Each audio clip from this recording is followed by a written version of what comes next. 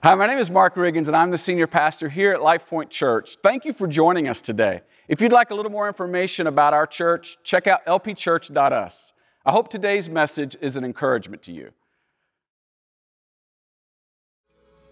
Well, good morning, everybody. As Dennis said, we're going to kick off a new series today going through the book of Philippians. The reason why we love this book is because it's about a topic that many of us desire, but few of us experience, this idea of joy. And one of the things that we like to do in a lot of our series is really have a verse that the whole series anchors around. And if you come each week, you will have this verse memorized at the end. And we believe if you put the verse to memory, it'll do you a lot of good, because that's the way God's Word does. It really helps us in our day-to-day life. So I'm going to say this once, and then I'm going to ask you to say it out loud. It's Philippians 4, verses 4 through 5. And it says, "Rejoice in the Lord always. I will say it again, rejoice. Let your gentleness be evident to all. The Lord is near." Philippians 4, 4 through 5. Would you say that out loud with me? Say that. Rejoice in the Lord always. I will say it again, rejoice. Let your gentleness be evident to all. The Lord is near. Philippians 4, 4 through 5. Yeah. Well, today as we begin this series, I am really glad that you're here, because we get to talk about something that we can all agree we all love. We love to see it. We love to experience it. We love it when people that we love are experiencing joy. If there's one thing we can agree in, it's that we love joy. In fact, as a nation, we've kind of decided that it's our right to have joy, to be happy. Because in the Declaration of Independence, it kind of concludes with this sentence that says that we have the right, we have the opportunity here to pursue life, liberty, and the pursuit of happiness. It is who we are as a people. It is in the founding documents of our nation. We love this. You know what? Everyone wants joy, and I believe everyone is on a joy quest. It is what we spend so much of our life pursuing, joy. We don't even realize it. So many times we're pursuing joy, and that's the most elusive thing we could possibly pursue. So let me ask you a real personal question. What gives you joy? What gives you joy? Now, my family and I went to the state fair this past Thursday night, which for a lot of people gives them joy. I'm not one of those people. I do like it. I enjoy it. But once every 4 or 5 years, I've concluded is enough. But I will say a corn dog from the state fair gives me joy. All the other things, not so much, but that is solid. Like, you just got it. Like, that feels like, okay, I'm Texan. That feels like every time I have a bite of that, I'm good. But what gives you joy? Is it like the mountaintop experience, like when the Rangers win a playoff game, you like joy? And then when they lose a playoff game, you're in the valley, joy gone. Like, what is it that happens? Like when you're a kid, it's like opening the present right at the Christmas party. It feels good, joy. Or maybe you think of walking hand in hand with somebody that you really care about on a beach sunset. You feel like that's joy. Like, what is it that you picture when you get joy? Because what happens is those toys that you got in that Christmas moment eventually rust, right? Or sometimes the relationship ends, and then is joy gone? Like, how is it that it's so elusive, this thing that we're all kind of chasing? And all of us can remember moments that we were happy and we had some joy, and then we all have experienced, maybe some of you are there, where joy is gone and it feels like it's super fleeting. What gives you joy? Because a lot of us will waste a lot of years and a lot of money chasing something, chasing someone, only to find that it's so elusive. Why is it so elusive? Is that the way God designed us? Is that the way He wants us to experience life, where joy feels so elusive? Some of you know from Marie Kondo on Netflix, she's always asking this question, what sparks joy, right? Whatever doesn't spark joy, she says, get rid of it. What sparks joy for you? What would you say gives you joy? And if you're new here, maybe you're not a Christian, or you're kind of stepped in just to check it out, you may even think, well, you know what I find interesting is when I look at Christians, I don't see joy. You might look at Christians and even say, you know what, when I know the people that I know that follow Jesus, they actually seem a little bit frustrated. They seem a little angry at times. They seem to be known more for what they're against than who they're for. And I'm kind of confused that somebody would follow Jesus and lack so much joy. And the truth is, we struggle with this too. Unfortunately, sometimes in our culture, joy and Christian are like an oxymoron. And I don't think that's the way Jesus ever intended. But this isn't just a Christian struggle, this is a human struggle. Like culturally, we look around and we see more division, more discouragement, more depression, we see a lack of joy overall. And the sad thing that breaks all of our hearts, I think, is that we see a lot of people chasing joy. They don't find joy. And after a while, if you chase it long enough, you will become so discouraged that you'll become dejected, not believing that joy is even possible. And you get to a new place where you don't think that joy could ever be yours. And so what is this thing called joy, and why is it so elusive? Well, whatever you would say, here's what I know you can answer. You can name the thing that you think right now is keeping you from joy. That's the easy part. That's always the first place to start. In other words, how would you fill in this blank? If only I had blank, then I'd have joy. How would you fill that in? Now, you know the answer to this, whatever you fill the blank, it's probably not 100% true, but it's the way we naturally gravitate toward thinking. If only I had blank, like if only I had a debt-free life, then I'd have joy, right? Or if only I had a loved one get healthy, then I'd have joy. If only I had something that was taken from me back, then I'd have joy. If only I had independent wealth. If only I owned my own business, right? In other words, the way most of us would fill in this blank, if we're honest, is if only I could change my circumstances, then I'd have joy. Then life would be good enough for me to be happy again. Then I would be in the place of finding the thing we all want but find so hard to get, joy. Now, meanwhile, we continue to chase something that we know won't give us joy.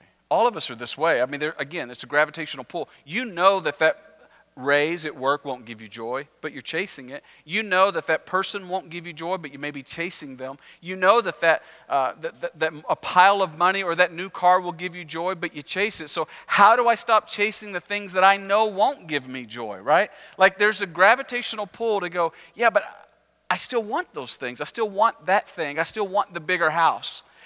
Even though I know in the end it won't give me joy. It's like when I get the upgrade of the phone, and all of a sudden I have this rush, like this is so great, but it's the exact same rush I had 3 years ago when I got the previous phone, and it didn't last. I know this won't last, but I still chase it. I can't wait till the new upgrade comes out. Like, how is it that I keep chasing things that I know won't give me joy?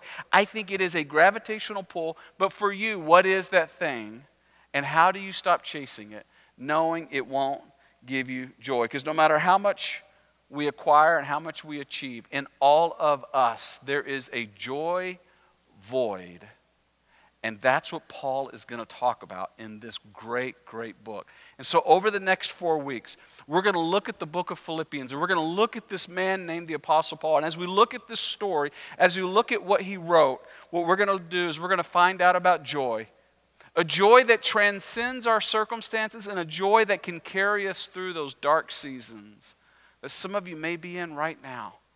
I want us to study this book together. And if you've got your Bibles, would you open them to the book of Philippians? The book of Philippians, we're going to look at the background here of this great, great book. It's toward the back of your Bibles. The book of Philippians is written by a man named the Apostle Paul. Now, Paul is probably the most unlikely person to write about joy, and yet he's probably the most qualified person. Think about Paul as he is writing about the book or writing about this topic of joy. He doesn't seem like he should be the one writing about it. You ever known somebody who has a little bit of joy and it's a little bit sticky, it's a little bit syrupy, and they just kind of make you sick? You know those kind of people, right? A couple of you are nodding your head. You know, it's the kind of person that they probably mean well, but they're always just a little bit too bright. They're a little bit too, like sparkly. And it feels like their life is so problem-free, and they're the kind of person, they have perfect teeth. You know what I'm talking about? Those kind of people. They feel like they have the charmed life, and you're like, wait a minute, I don't know if I can relate to that. I don't know if I can grow from that. Well, that isn't Paul. Paul is not the person with the charmed life. Paul is the kind of person who's had one trouble after another. Paul is the one, if you remember, who he was persecuting Christians before he became a believer. He was arresting them. In some cases, he was authorizing their execution. Like he was the antithesis of what you would call joy. But something happened on what is often called in the book of Acts the road to Damascus, where he had this dramatic conversion and he immediately turned his whole life around to follow Jesus. But it wasn't as if his life got problem-free. Instead, he began to go on a mission for Jesus around the Mediterranean realm, telling everyone about this resurrected Jesus who changed his life. And in doing that, he was rejected. He was kicked out of towns. He was the one who was beaten. Some tried to threaten to kill him. He was arrested at times. He was put into these first century prisons. Like whatever Paul had, you would not call it a charmed life. He feels like the least likely person to write about joy. And yet here he is doing exactly that. So as we pick up the book of Philippians, Paul he's arrested again, but now instead of in a prison cell, he's under house arrest, meaning he's actually going to be arrested for a long period of time while he's awaiting trial before Caesar's court. And while he's awaiting trial, he actually writes some letters. He writes some Christians that he had met before when he was on that missionary trip around the Mediterranean realm. And while he writes these letters, there are 4 letters that he writes that scholars call these New Testament letters his prison letters or his prison epistles. And Philippians is one of them. There's Ephesians, there's Philippians, there's Colossians, and there's Philemon. And Philippians is the one we're going to look at, knowing the whole time that Paul is writing this while he is chained to a guard, or he at least has a guard near him 24/7 as he's awaiting trial or the hearing before Caesar's court. The theme of this letter that we're going to look at, the book of Philippians, is joy. It's a short little letter. It's only 4 chapters. There's 104 verses. Out of the 104 verses, 16 of them deal with joy or rejoicing. Out of the 104 short verses, 40 of them mention Christ Jesus. It's as if Paul is reminding us that joy and Jesus Christ go hand in hand. Now, Paul, he's writing this letter, but he's writing to a specific group of people, and this is important. He's writing to a group of people in the city of Philippi, which is in Macedonia. And the reason he's writing to these people is because about 10 years earlier, he had started a church with brand new Christians, non-Jewish Gentile people who didn't know or follow this resurrected Jesus. And because of Paul's missionary journey, he starts this church in Philippi. And they seem to have had a special bond, he and these people. 10 years later, when he's under house arrest, he's writing them. You can see on this map kind of where Philippi is located. It's just north of the Aegean Sea there. And Philippi, he's a long way, because remember, Paul, when he's writing this letter, he's in Rome. And though he's under house arrest, he's still able to have outside communication. And he can't help, his mind goes back to these people that he had a special bond with. And he begins to write back to these people in Philippi. These are newer Christians, and he's writing about joy. And unlike most letters, the book of Philippians is not Paul trying to address like a theological issue. He's not trying to solve a complex problem or deal with a specific sin. He's just expressing and encouraging joy. Why? Because the people of Philippi in the first century are just like you and I in the 21st century. They didn't know how to stop chasing the things they knew wouldn't give them joy. And in that context, Paul begins, he has such a heart for them, to write about this topic that is so elusive that all of us will spend years and lots of money trying to chase. And Paul, the most unlikely person, wants us to know some fundamental truths about joy. So let's open up the book of Philippians. How do you have joy in every circumstance? How do you have joy that can carry you through the dark season that many of you may find yourselves? All of us will find ourselves there again. Well, Paul is about to address it. He gives his normal opening in the first 2 verses. And then in verse 3, he begins to talk specifically about it. Philippians chapter 1, verse 3, he says, I thank my God every time I remember you. Remember, he's writing to these people in Philippi. In all my prayers for all of you, I always pray, say these next 2 words with me, with joy. Why? Because of, say these next 2 words with me, your partnership. I pray with joy, I have joy because of your partnership in the gospel From the first day until now, over a decade now. And here he says, and I am being confident, even where I find myself, I am confident of this, that he who began a good work in you will carry it on to completion until the day of Christ Jesus. Paul is encouraged because of this prayerful partnership he has with these other people. Now, I just want a quick side note. Dennis just mentioned it a while ago. I want to reinforce it again tonight when we get together at Gather, which we do it tonight at 5:30. That's what it is. It is a prayerful partnership where we come together and we pray beside each other and we pray for each other. We align our hearts, align our will, and submit before the Father. It's a beautiful picture of what Paul said gave him joy. It is a partnership when we come together. Now, here's the thing. You would have expected when Paul says, hey, by the way, I'm under house arrest and I have joy here. You would expect him to say, oh, he has joy because he has a roof over his head, because he has food, because he has safety, because he has provision. Maybe if it were us in the 21st century, we'd say, oh, well, I have joy because I have a 5,000 square foot house. I have joy because I have the new car. I have joy because I have the corner office or the big 401k. But he says, Paul says, no, none of that. I have joy because of our partnership.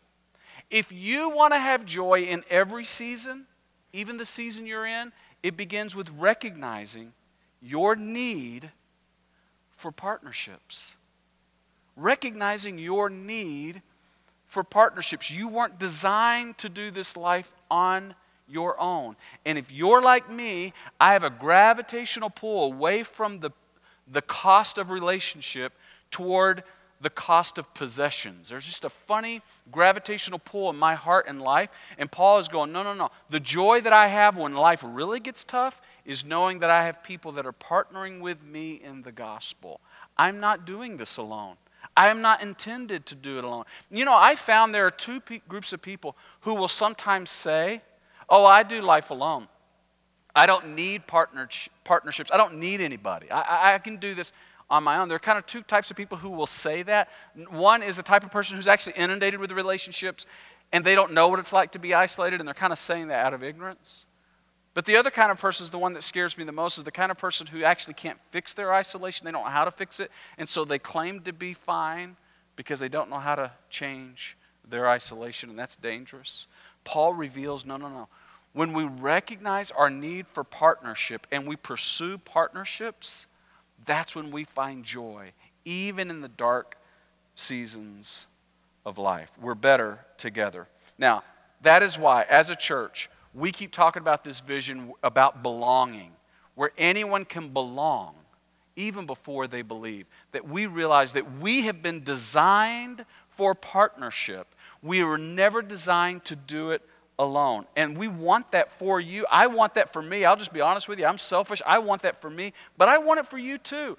That you are better when you're with people, when you have partnerships. That's why we keep pushing groups, and we'll always keep pushing groups, is because we know that you will be better and that God has designed you to be in relationship. We really believe circles are better than rows, that partnerships are better than possessions. But we also know it's not easy. In fact, if you're here and you say, look, if you're new, just know we're not asking anything from you today, so you can just know, you can just sit and relax and listen. If you come regularly, say, you know what, I tried a group one time, I had a bad experience, just know, so did I. Maybe you'd say, you know what, I joined up for one of those groups this fall, and I'm finding it hard to get there at times. Well, just know, so am I. In fact, this past Wednesday night, I say this hesitantly because Daryl and Jen, whose house we were at, are here, and they're smiling, so hopefully that'll continue. So last Wednesday night, I'll be honest with you, Ginger and I, it was a Wednesday night, and it was hard. You know, it was like a hectic day like many of you have. It was, and we're juggling schedules in cars, which we're always kind of doing. We got a bunch of drivers and not very many cars, and so we're always figuring out who's going with who. And that day, same kind of deal. Ginger's leaving work like at 5:45, and she's coming to the church. Lincoln, our son, he's dropping her off, and she gets here, and we got group that night, you know, so it's kind of one of those things, kind of like going to the gym. It's like, do we go? Yeah, we probably ought to go. And so we get there, and we're a minute or two late. And I'll be honest, we come dragging in, take a deep breath, and we go through the front door. And a couple hours later, we leave group feeling so encouraged because we ate a meal together, because we shared together, because we prayed together. We prayed for each other that night. And when we left together that night, Ginger and I said, oh, I love our group. And one of the things that we continue to discover after all these years is it's so hard to prioritize partnerships, but it's so worth it. And Paul in this moment is saying partnerships are better than possessions. Circles, I would just say as a church, are better than rows. And you got to pay the cost sometimes. I rarely feel like I want to go, and I'm always glad I went. It's what I need, and Paul says it's how we find joy. It's why as a church, we design all of kids ministry and student ministries around this, from top to bottom, from beginning to end. It's all around getting people in circles. It's all around getting people in partnerships. And Paul says if you are serious about having joy in any circumstances, even where you are today, then you have to be serious about prioritizing partnerships or relationships. But now let's deal with the other thing. The other thing that we're all thinking, the other thing that's hard to resist, and that is the thinking that says, well, I will have joy when my circumstances change, when I'm no longer here, when I'm no longer dealing with this thing. And all of us have the thing right now in our life that we think if this weren't that way, I didn't think my story would go like this. I didn't think God would let this be in my lap. I didn't think this would be something. I had a different dream, and now here I am. How do I have joy? The temptation is always to change the circumstance, right? Boy, that's the way we all think, and I love that Paul deals with that. Look at verse 7. He goes on to say, he's still talking about these people that he loves, this partnership that God's given him. He says, it is right for me to feel this way about you, people of Philippi, new Christians, since I have you in my heart, and, watch what he says, whether I am in chains, that's one circumstance, or if I'm defending and confirming the gospel, it's a different circumstance. No matter the circumstance, he says, all of you share in God's grace with me, and God can testify how I long for all of you with the affection of Christ Jesus. Now, remember, Paul, of all people, had every right to not have joy right now. Think about him. He wanted to go to Rome. He always wanted to go to Rome, but he wanted to go as a preacher, but he's going as a prisoner. And on his way, he was shipwrecked. If anybody had a right to not have joy, it's Paul, right? And yet here he is, in these circumstances, expressing and encouraging joy. And watch what he says in verse 12. Why, even under house arrest, he has joy. He says, now I want you to know, brothers and sisters, that what has happened to me has actually served to, and before we fill in the blank, I want you to think of how you would have filled in the blank. You know, this question that we all have is, well, why did this happen to me?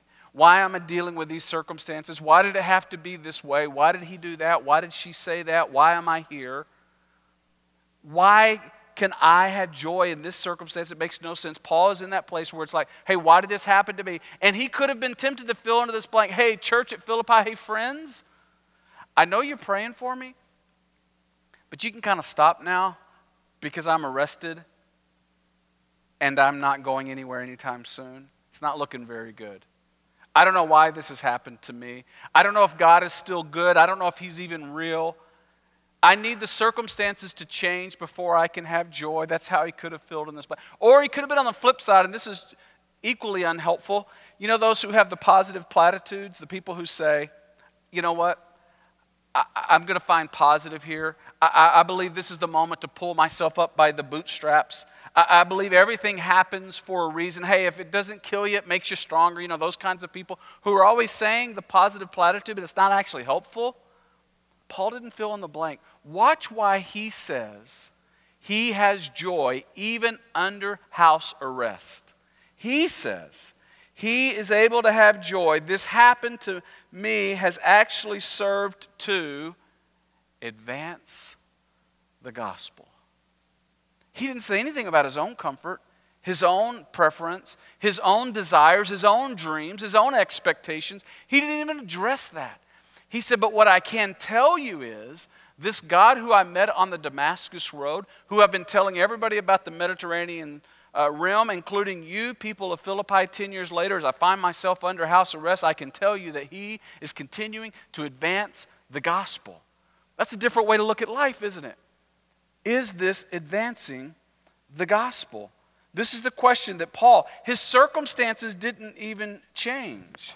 You say, well, how did it advance the gospel being under house arrest? To me, that's the obvious question. Well, look at verse 13. It says, Paul says, as a result, it has become clear throughout the whole palace guard and to everyone else that I am in chains for Christ.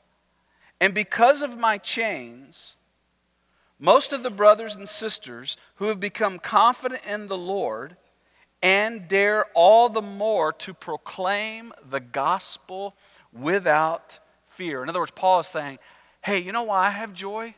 I have a captured audience. These guards think that I'm chained to them. They're chained to me. And I'm telling them all about my story and what Christ did for me and to me and through me. And they have to listen. And when they keep changing out the guard, guess what? The next guard comes and I tell them about Jesus. And after a while, the whole palace guard knows. Many of them have become followers. And now some of them are even telling others about Jesus. I have joy here because this is clearly where God wanted me. I continue to be faithful to Him. And I'm already seeing evidence of what He's doing, what He must have been up to in putting me in this place. It is even here that He is advancing the gospel. And that, Paul says, gives me joy. Wow. In that moment, what Paul is demonstrating for those first century people in Philippi and for us here in the 21st century is that circumstances can't prevent my joy. When I am confident that God is with me and that God is continuing to be in control. Now, I don't know about you, this is the hardest thing to grab and then to hold on to. Because my eyes focus on my circumstances, what I thought would happen, what I want to happen, and what I'm going to change. And Paul was able to enter into this moment and to trust that God was still in charge and had a purpose for him in his unexpected place, experiencing the unexpected hardship. And he was able to say, somehow, some way, God is advancing the gospel right here. It is tempting to think, isn't it? Well, I'll be happy when I'm healed. I'll be happy when he apologizes. I'll be happy when my child improves, when I finish this project at work, when I get a job, when I get married, when I get remarried, when I have a child, or when my child turns out and gets kind of back on a direction in life that we hope for. Like all these things, and Paul says, no, right here, house arrest, no one wants that. And yet I have joy because God is advancing his. Paul says, even in difficult circumstances, I can have confidence because God I trust is in charge. And I believe I can trust him in difficult circumstances. So I don't know about you, but I would rather change my circumstance than have to trust God in those circumstances. But in a broken world, there are going to be valleys that you and I go through.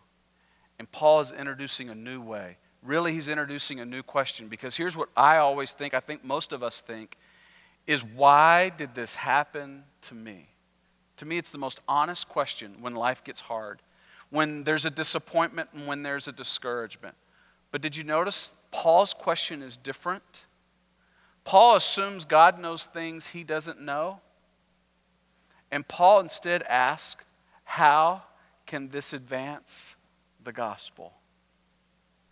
I'm here, and now that I'm here, I may never get an answer to the why question, but I'm going to trust God with that in the meantime. I can ask, how can this advance the gospel? Now, I'm going to tell you, for some of us, this might be a more aspirational question to get to the place that we ask, but that's where I want to be. I want to be, God, I want to be faithful to you where you allow me to be, even if it's not where I want to be. I would rather be faithful to you in the valley than to not celebrate you on the mountaintop, or even to celebrate you on the mountaintop if I'm going to leave you in the valley.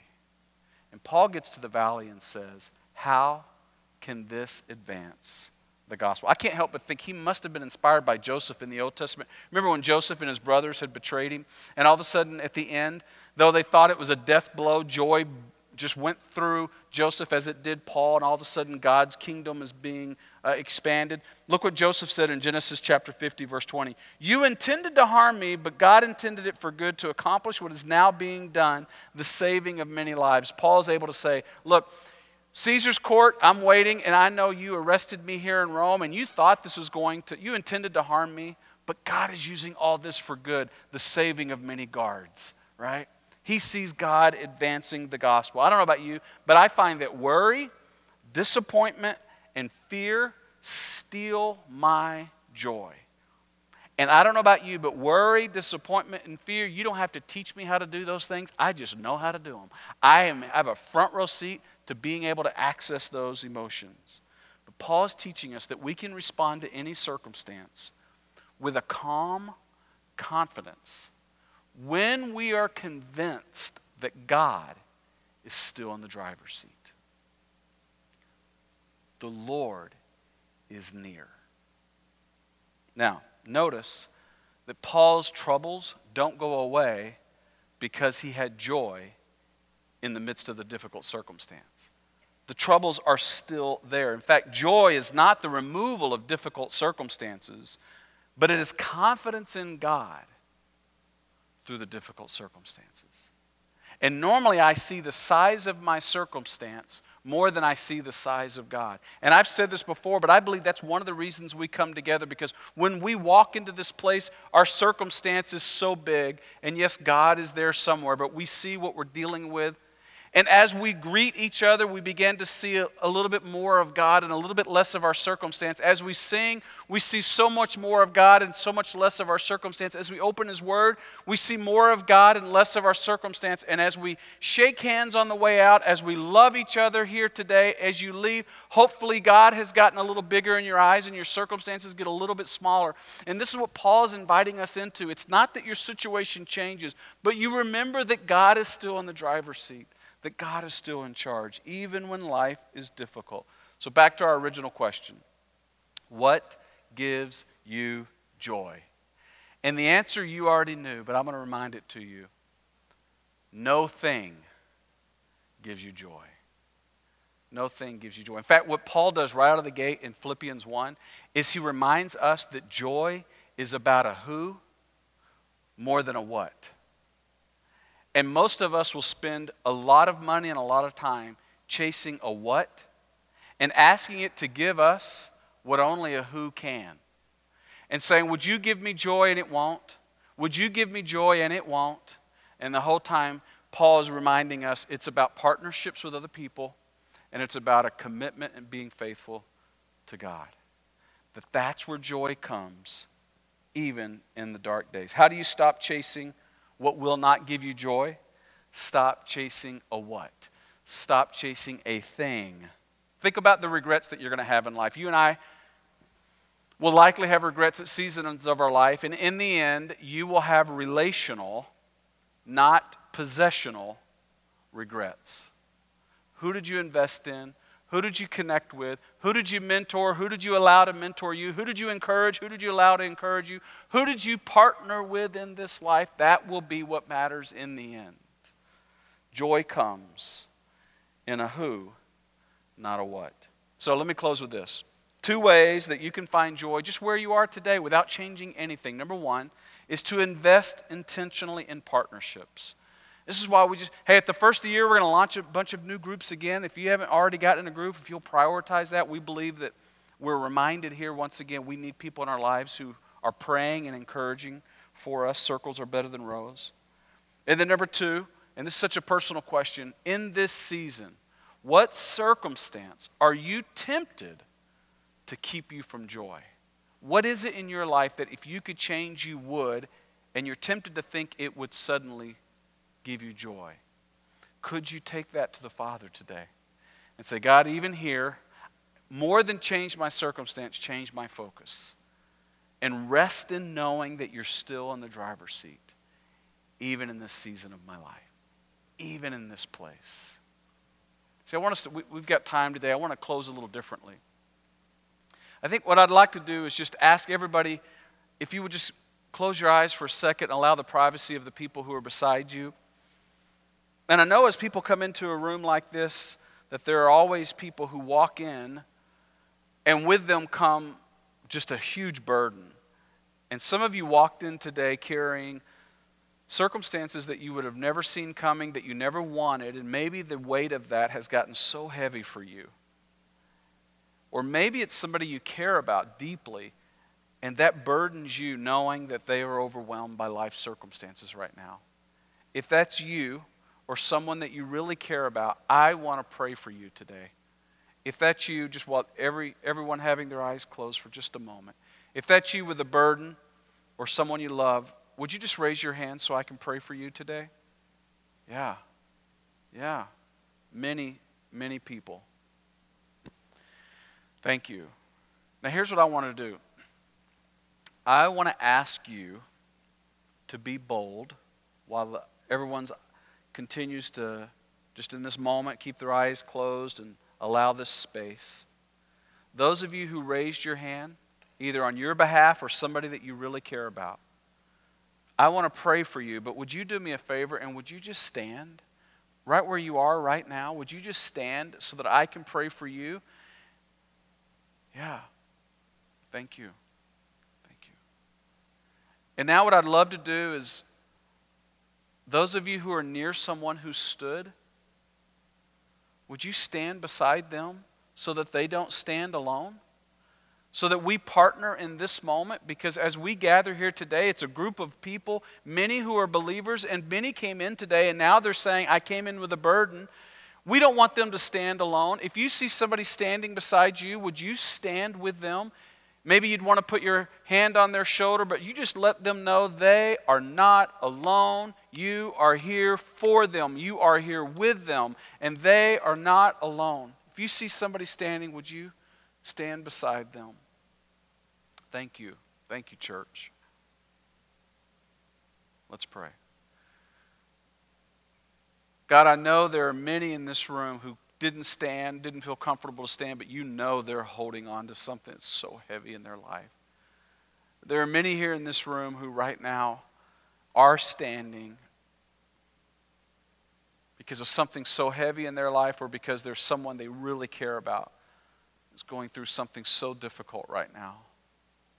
And God, we come to you knowing that you are near. God, that you promise us, you tell us over and over again that you are near us when we're hurting. You are nearer to us when we feel overwhelmed and crushed, when we feel broken. You are actually nearer to us. God, I pray that those who are standing today, they would experience an awareness of your nearness, of your presence.